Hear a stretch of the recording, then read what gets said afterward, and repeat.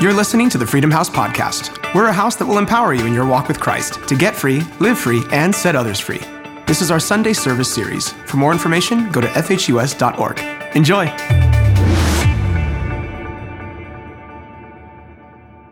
Amen. So let's continue on. This is Habitation. What are you building? Part 1. Let's go to Matthew chapter 7, verse 24 through 27. This is the words of Jesus and what he declared. He said, therefore, everyone, say everyone. That means all of you that are listening right now. It says, who hears these words of mine, and notice this, puts them into practice. Turn to your neighbor and say, you got to put it in practice. Turn to your other neighbor, whose back was towards you, and say, put it into practice. All right? Turn around to somebody else. We're going to do it 3 times. Put it in the practice. You got to put it in the practice. Don't just be a hearer of the word. You got to be a doer of the word. Amen? It says, put them into practice is like a what? Is like a wise man. Come on. We just prayed in the very beginning, Lord, let your wisdom alight upon us. Some of us, we want to ask God for wisdom and say, God, give me wisdom, but we never put into practice the things he says. Oh, come on. I'm not trying to be mean. God says, okay, I'll give you wisdom. Do what I say. Well, I don't know if I like that scripture. I don't know. I'm not feeling that one right here. Well, you said you want wisdom. So there are different ways wisdom comes. Of course, you ask God for wisdom and he gives it to you, but then also you got to become wise by doing what he says to do. Yes. And everyone says. Amen. So notice this. He puts in, it's like a wise man who built his house on the rock. The rain came down, the streams rose, and the winds blew and beat against the house. Yet it did not fall, because it had its foundation on the rock. And how many know who the rock is? It's not what the rock is, it's who the rock is. That rock, of course, is the person of Jesus. That when you establish your life and you build your life on the person of Jesus, you're considered a wise person. It continues on. It says this, but everyone who hears these words of mine and does not put them into practice is like a foolish man who built his house on sand. The rain came down, the streams rose, and the winds blew and beat against the house, and it fell with a great crash. There's a couple of points that I want to draw out of this particular passage of Scripture that Jesus discoursed from. Number 1, first, everyone is building something. Everyone is building something. You that hear the word of God, you are building your life. It's everyone who hears these words of mine. So if you're hearing them, you automatically, whether you realize it or not, you automatically become a contractor. I'm not a contractor. You become a contractor whether you realize it or not. And your ignorance of his word, what you do with it or what you don't do with it, does not mean that you are excommunicated from being a contractor. In fact, you go, I don't know if I'm a builder. The very fact that you are hearing his word and doing something with it, automatically Jesus says you're a builder. So whether you're a builder or not is not the issue. It's what kind of builder are you? So this is where we make the determination, not of whether we're a builder in our life, but what kind of builder we are of our life. And everyone says. You see, again, you don't determine whether you're a builder or not just but what kind of builder you are. Don't be deceived into thinking just because I can't see what I'm building, I must not therefore be building something. You see, just because you don't see what's being built doesn't mean you're not building something. Everyone is building something, whether you see it or not. Second, notice, here we go. In Jesus, there we go. Second, notice there is a therefore. In fact, that's the very first word, therefore. So the therefore, we must find out what was before in order to know what the therefore means. So in order to know that, you have to go 3 verses before, which creates the context of the therefore. So here in Matthew chapter 7, verse 21, I don't have it up here. If you got your digital devices, you may turn to it. Matthew chapter 7, verse 21, again, 3 verses before. This is what the scriptures declare.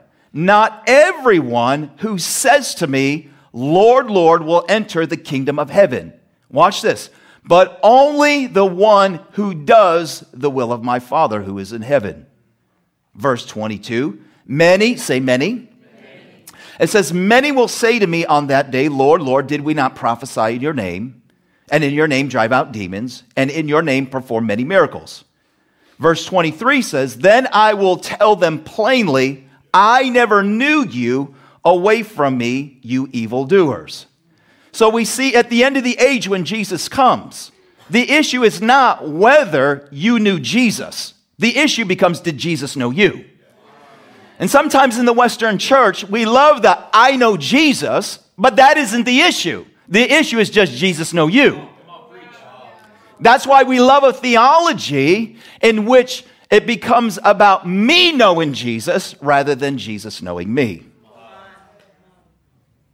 You see, when I first came here, many of you heard the story in which I was over in Singapore, my wife and I. Many of you heard the testimony that we heard the word, will you go to the cross? And of course, I had to make a determination. Am I willing to sub my ministry to his lordship, or am I going to assume lordship of my own ministry that he actually gave me? Come on, are you here? Many don't know this, but when I was in the back, when I first came here, and this was probably within about the first 2 weeks, and when I was overseas ministering in the various nations, you know, back in the day, you'd have magazines. I know we do everything through digital devices now, but in the pastor's office, I don't know if he had, like, for example, a subscription to Charisma magazine, but there were some Charisma magazines that were there. And so I never had Charisma magazines when I went overseas or anything like that. I mean, I have my Bible, I had my Greek and Hebrew language resources, and I had some concordances, and I had some theological reference books and things like that. I never had these magazines. I mean, yeah, I'm not sitting there going through Charisma magazines while I'm casting devils out up in the Himalayas or in the outback casting devils out of aboriginals, right? Or shamans that were over in Mongolia, which I really did do that, and witch doctors and over the Philippines. And yes, I actually did that too. And so, you know, when I came here, I was going through the Charisma magazine, okay? And as I'm sitting there and I'm flipping through it, again, it was the old pastor, it was his office, and I just, you know, at that time, it was still kind of, all his stuff was there. He ended up leaving.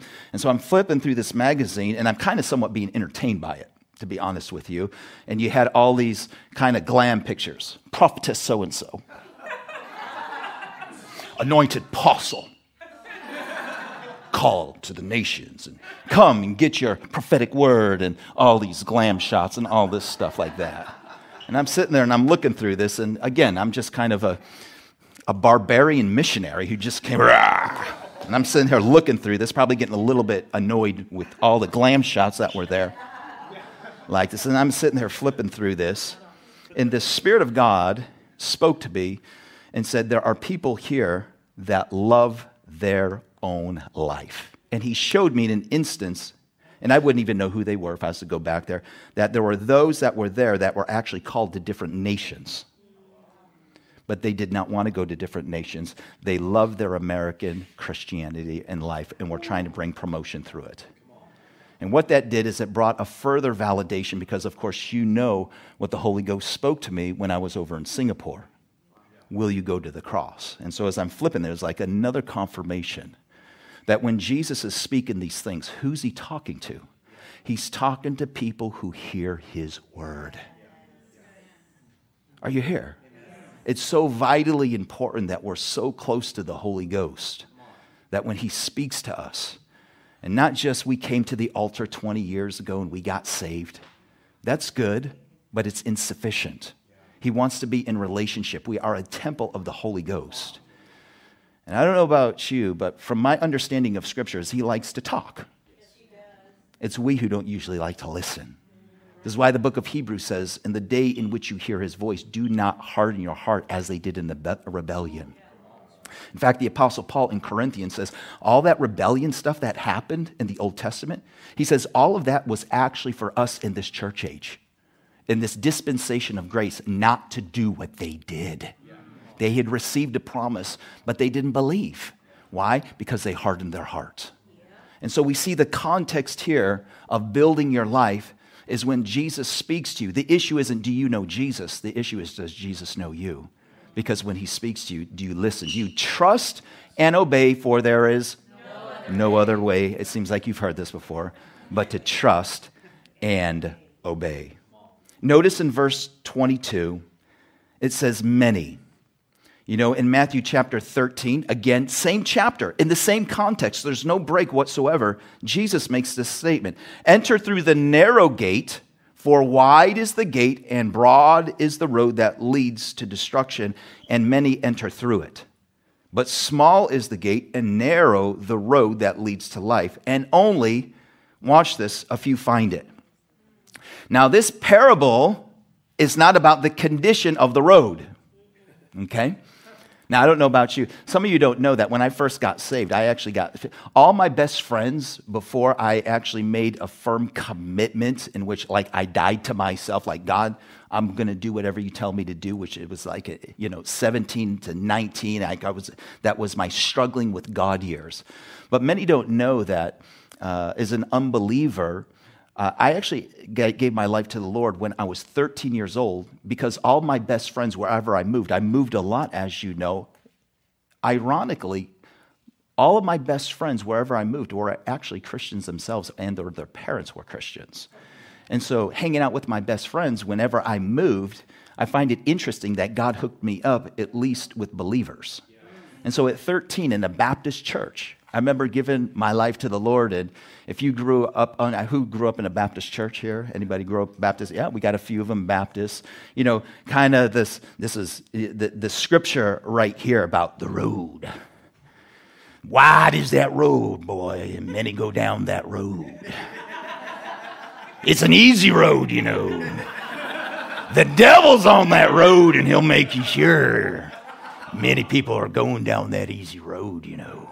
But you don't want to go down that road, but you want to go down the narrow road. It's a difficult road, I tell you. It's a hard road, I tell you. But I tell you, if you make it to the very end, you get into those pearly gates, you'll be glad you went on that narrow, hard road. It was hard road, but it was a hard road for Jesus. Suffering for Jesus down that hard road. Listen, it's not about the condition of the road. It's about the width of the road. Technically, it's not about the condition of the road, but it's the condition of the traveler. It says many can go down that road. But he says the one that goes down the narrow, few find it, which means what? They were seeking. So it's an issue. It's an issue, as our brother Roger just spoke, of focus. Seek first the kingdom of God. When you seek first the kingdom of God, it automatically places you on the narrow road. So it's not about the condition of the road, it's about the condition of the traveler. You see that? So you determine. The road doesn't determine it. You determine whether you're on that road. The road doesn't determine whether you're on it. Are you here? So it's not about a hard road or an easy road, you know. See, can I tell you this? In fact, that scripture, though it's used for salvation, isn't about salvation. It's about your sanctification. Yes. Right, come on. Mm-hmm. So again, the parable is not about the condition of the road, but about the population of the road. Verse 23. What is verse 23? I never knew you.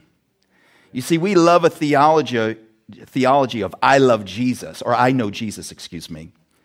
But that's not the theology of judgment at the end of the age, by which we'll get judged. The theology we're judged by isn't do I know Jesus, but does Jesus know me? That's why we love in America come to Jesus theology. But that doesn't become the issue. The issue is what happens when Jesus comes to you. How do you respond to him that way? And sometimes in the church, that becomes the main focus point of our theology, is did you come to Jesus? And so we bring people to Jesus, but we never disciple them on how they are to treat Jesus when Jesus comes to them. Or how to recognize Jesus when he does come to you. And that's the process of discipleship. That's just getting to first base, you coming to Jesus. But we need to hit home runs by our responses when Jesus comes to us. Come on, are you here? Oh, come on, I'm not trying to hurt your feelings. All right. That's why we love in America a come to Jesus theology, because that theology at the altar is determined by us, but Jesus coming to me is determined by Jesus. Did you get that? Yeah. I come to the altar, I come to Jesus on my terms. But when Jesus comes to us, we're like, well, you know, la, la, la, la. Right?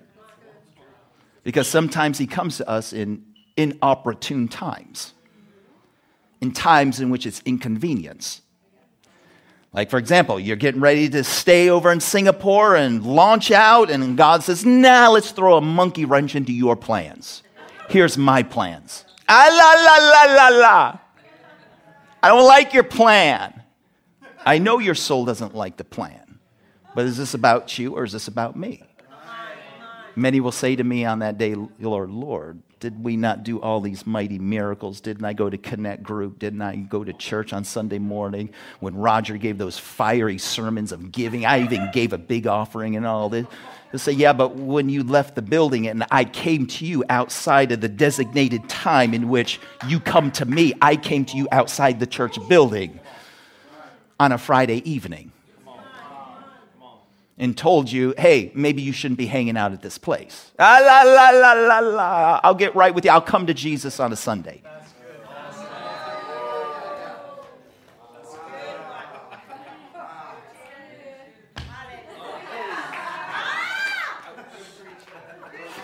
I felt that in the spirit.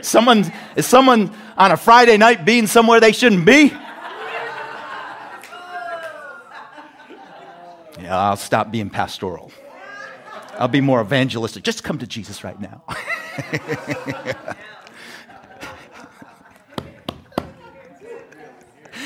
Woo! Hallelujah. All right. Third point. You ready for this one? All right. Third, you are not guaranteed a storm-free life. In fact, you're guaranteed storms will come against what you are building. That means if you are promised, come to Jesus and he'll solve all your problems and you'll have a storm-free life, you are lied to.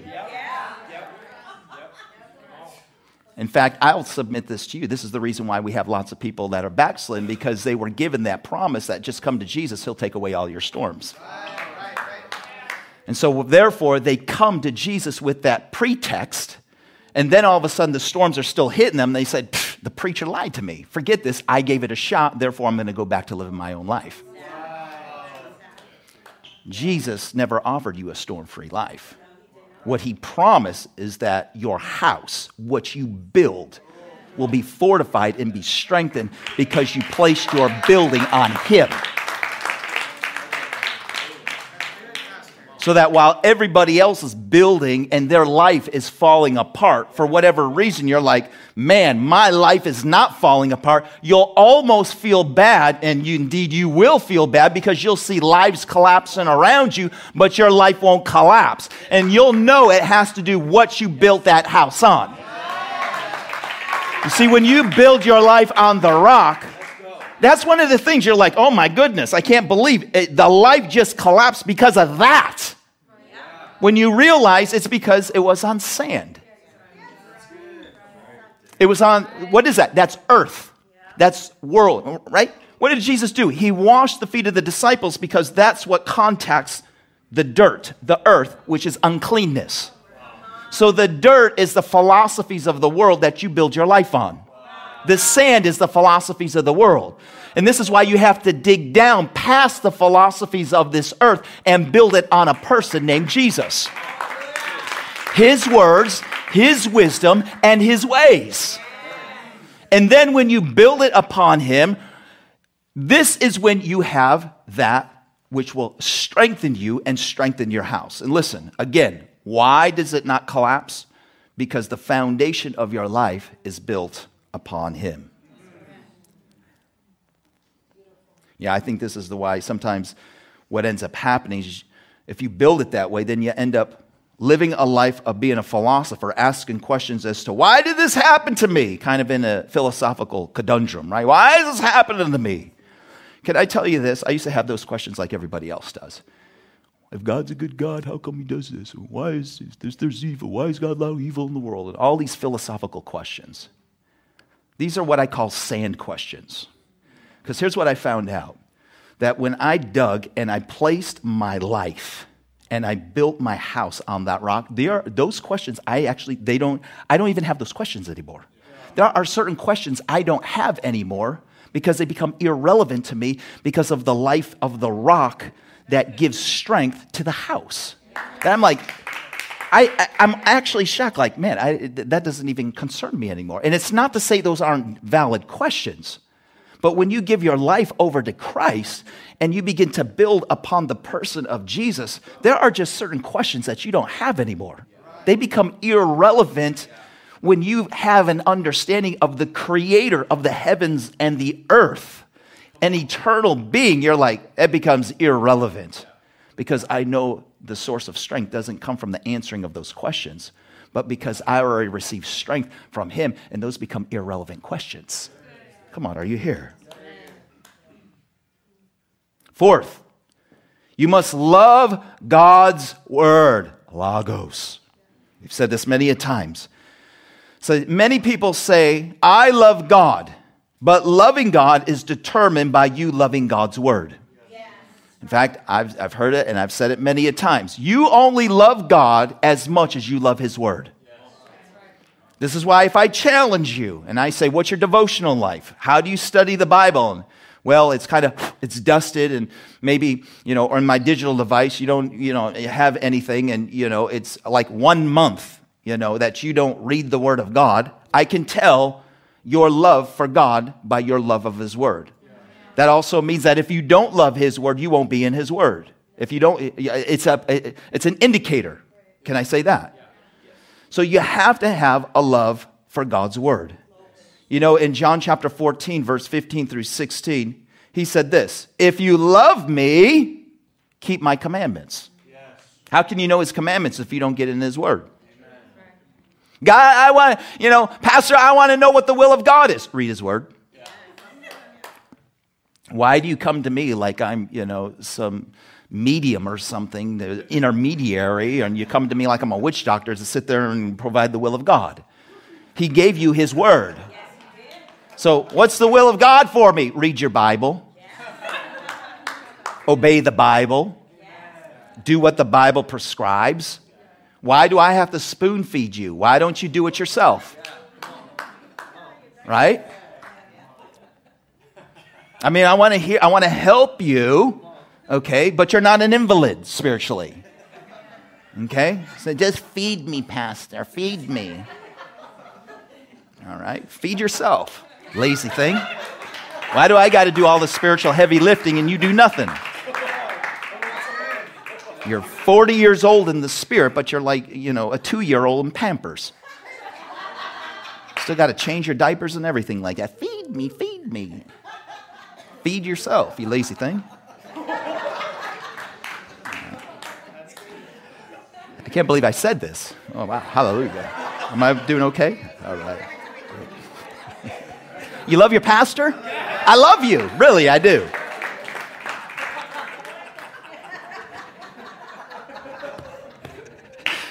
Seems to be entertainment today, I guess. I don't know. It's the entertainment spirit coming out, I guess. It's the Jim Carrey anointing, as someone said one time.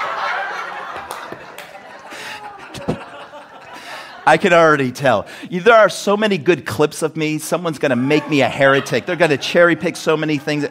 This person at Freedom House believes there's a Jim Carrey anointing. You know,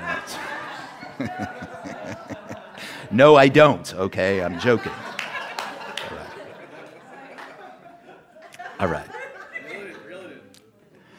If you love me, keep my commands. Watch this. And I will ask the Father, and he will give you another advocate to help you and be with you forever. Watch this. The Father gives you the advocate when you show yourself to love him. How? By obeying him. Some people want the Holy Ghost without obeying his commandments. Just give me the Holy Ghost so I feel better. But don't give me the Holy Ghost to empower me to keep the commandments.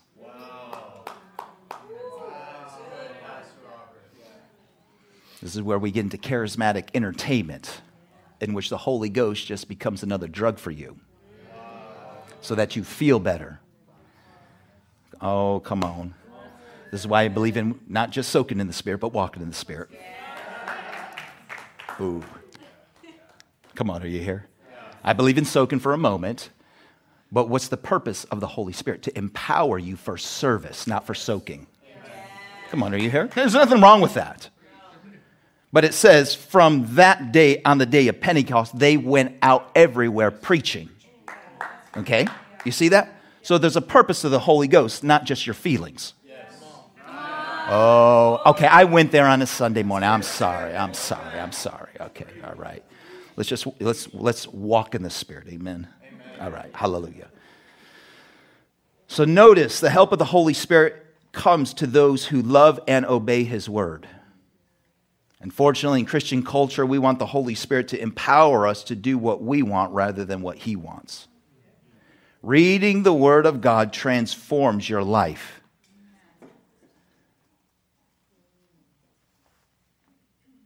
Let's go to the next one. Yes. Mark chapter 10.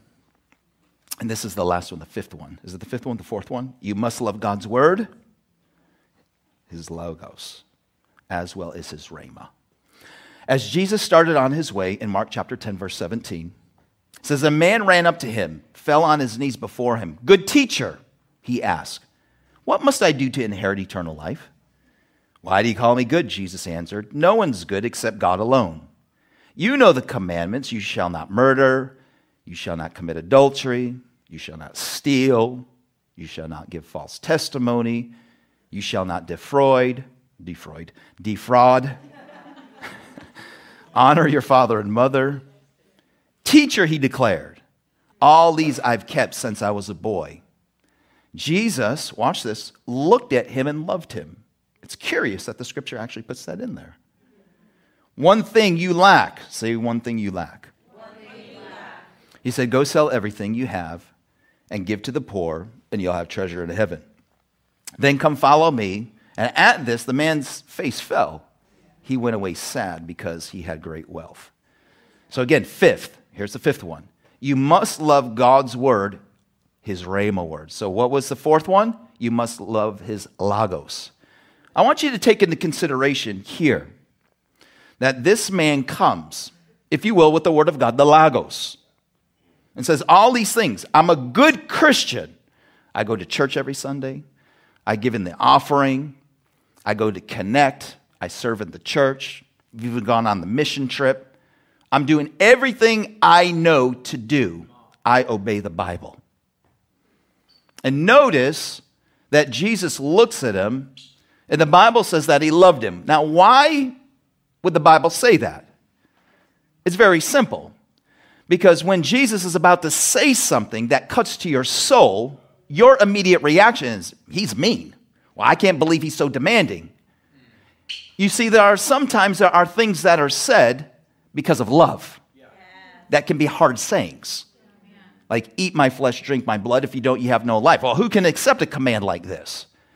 Because those things have to be said because it cuts. And notice that Jesus, operating in discernment, recognizes in this man. And notice Jesus does not actually confront him and say, no, that's not true. So obviously the testimony of this rich man was true. He's kept all these things. He's been a good, law-abiding, Jewish, Logos-loving Jew. Are you here? He's doing everything right. Jesus didn't say, no, you got secret sin. Don't tell me about it. I know you got this going on in your life. No, Jesus doesn't do that. He says he looked at him, loves him. He says, wow, this guy's really zealous. He came up to me. He ran up. He fell on his knees. Certainly he's hungry. And Jesus noticed something that he was lacking. What was the issue? He loves his own life. He loves his life. And Jesus recognized in the moment, this guy has potential. I could raise him up, bring him with me. He could move in what I'm moving. And he's a tremendous asset, super charismatic guy. But he's in this world. He has upward mobility. He has the right connections. He's connected to the right business people, the right politicians. He's a young guy, upward mobility. He could really change culture. And yet Jesus is looking and saying, man, he would be effective in the kingdom. I could see raising him up, and he would be a powerfully anointed person in the kingdom of God rather than in the kingdoms of this world. I could use him there. And so this man is looking, and he looks at the requirement of Jesus, which is what? His rhema. The man was spot on with the logos. I'm obeying the Bible. But when Jesus begins to speak a rhema word specific to him, how many know this isn't to everybody? Not everybody that's wealthy in here is this command of Jesus. Come on, are you here? This was specific. He says, one thing you lack. That doesn't mean people in here lack that. Make lots of money. Give to the house of God and make lots of money. And I've met many people. I should say a few people, not many people. Heard many stories and know of a few people that have actually, when they were reading this, the Holy Ghost hit them and they knew that that was specifically for them. But you can't manufacture that and you can't legislate that. This has to come by the Spirit of God. When you have an ear to hear what the Spirit of God is saying. So you have to love his word, but you also have to love not just his written word, you have to love his spoken word. So he was acquiescent and he was obedient to the written word, but then the spoken word came to him. Because the spoken word deals with your soul life. This is why Jesus makes this statement in which he speaks. You must deny yourself, your what? Your soul life. Pick up your cross. This was an opportunity for this man to follow Jesus, but the requirement was for him to deny his life, pick up his cross, and then go and follow after Jesus. Jesus didn't say, come and bring all those stuff with you, because that would not have dealt with his life. In order to have his life, and listen, I'm all about having a great time. Come on, are you here? I was cracking jokes in the beginning. You know I love life. But I love Zoe life, not my own life. I give my own life away so that I can have that higher life, that supernatural life beyond just the natural life. To have his will rather than my will, his ways rather than my ways. And how does that happen? That happens not when we come to Jesus, but when Jesus comes to us. Jesus came to he came to Jesus, but then Jesus came to him. What do you do when Jesus comes to you? When he speaks the word to you and says, what about this issue? Why don't you do that? This is what I would like you to do. Why don't you talk to this person? I mean, you name it. Relationships. Why are you behaving this way? And begins to challenge you in various areas of your life when he comes to you. Do you listen to what he has to say? Isn't that really what discipleship is all about? Being disciples so that we can be carriers of his glory, so that we can be a habitation for God. God loves to live on the inside of us rather than just visit us when we come on a Sunday at the front at an altar call when we come to Jesus. Do we afford him a place inside of us to where it's not just something that happens in an altar, but our life becomes an altar throughout the week? Are you here? You know, in John chapter 21, Jesus actually reinstates Peter. Remember, he denies the Lord? Yes. It says this in 15 to 19. When they had finished eating, Jesus said to Simon Peter, Simon, son of John, do you love me more than these? Yes, Lord, he said. You know that I love you. Jesus said, feed my lambs. Again, Jesus said, Simon, son of John, do you love me? Or do you agapeo me? He answered, yes, Lord, you know that I phileo you. Jesus said a second time, take care of my sheep. Verse 17, the third time he said to him, Simon, son of John, do you phileo me? Peter was hurt because Jesus asked him the third time, do you love me? He said, Lord, you know all things. You know that I love you. Jesus said, feed my sheep. Verse 18 goes on, very truly I tell you. Very truly I tell you. Come on, work in Jesus. There we go. Third time he said to him, Simon, son of John, do you love me? Yes. He said in verse 18, very truly I tell you, when you were younger, you dressed yourself and went where you wanted. But when you are old, you will stretch out your hands and someone else will dress you and lead you to where you do not want to go. Jesus said this to indicate the kind of death by which Peter would glorify God. Then he said to him, follow me. I want you to take into consideration. In John chapter 14, Jesus gives a discourse that I just, of course, read in the earlier verse there that talks about, of course, the empowerment of the Holy Spirit. And when Jesus is talking about the empowerment of the Holy Spirit, I want you to get the context. This is literally, this discourse, 14, 15, 16, is right before Jesus is arrested. So in other words, the disciples, when he gives this address in the book of John, they've already walked with him for 3 years. I want you to consider what is actually happening to the disciples at this moment. Number one, they've left everything and followed him, this itinerant minister, right? Preacher, the Messiah they believed him to be. And now it's coming to the end, and Jesus has torpedoed their ministry philosophy. They had an envision that Jesus would come and subjugate Rome, that they would sit on the right and the left in his glory. So they could have been following under that pretext of this vision of ministry that they would have. They even argued about it. Who's going to be greatest in the kingdom? Oh, no, it's going to be me, not you. I mean, Peter had an ego that was way up here. This is the reason why he fell so far. I'm sure when Jesus goes to reinstate him here, even all the other disciples are like, oh, but yeah, Peter, braggadocious Peter, talking about how he'll never leave Jesus. He sits there and denies him not once, 3 times. Yeah, we know that, Peter. I'm sure Peter is feeling down. He's probably having some depression. But we see here, after Jesus torpedoes their ministry philosophy, it's here he says, oh, by the way, I'm leaving you guys. What? You're leaving us? First of all, you torpedo our ministry philosophy. You're not going to subjugate Rome. You're not going to kick them out. We're not sitting at your right and left. It's been 3 years we've been following you. It'd be one thing if I followed you for a week, because then I could go back to my plan A. But now it's been 3 years. I go back. The job's not there for me anymore. I got nowhere else to go. I can't even return to my business that I had. Everything has changed. We followed you. You torpedoed my whole idea of what ministry is going to look like. And now you're saying, oh, by the way, sayonara. And oh, by the way, where I go, I can't come and follow you there. And Jesus sits there and he says, listen, I'm not going to leave you with orphans. I'm going to come to you. How? By the Spirit of God. This is why we got to hear what he's saying. And it's during this time of tribulation that we know that he comes to get arrested. We know eventually that Peter would deny him 3 times. He's feeling really bad. I don't know about you, but in my pastoral counsel, to try and restore Peter, I probably would not have done what Jesus done.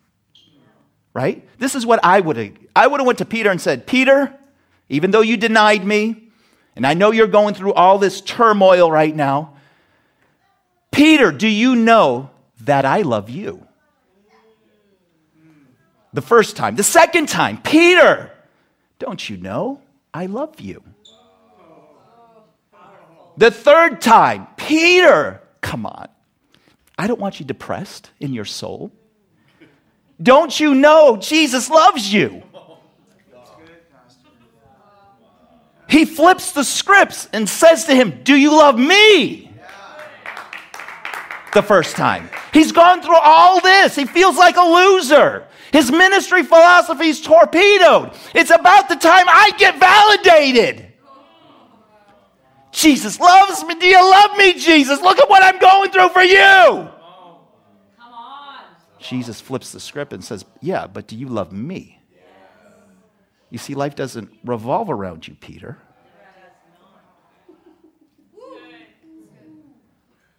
You see, we want Jesus to follow us rather than us follow him.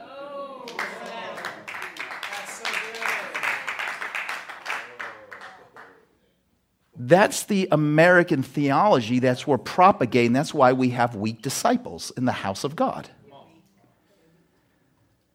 Because we're not willing to flip the script and make it about Jesus. We want to make our Christianity about ourselves. That's probably what I would have done. Ryan, I know you're going through all these hard times, all this. We love you. Jesus loves you. Jesus loves you. Jesus loves you. Jesus tells him, do you love me? First time. Do you agapeo me?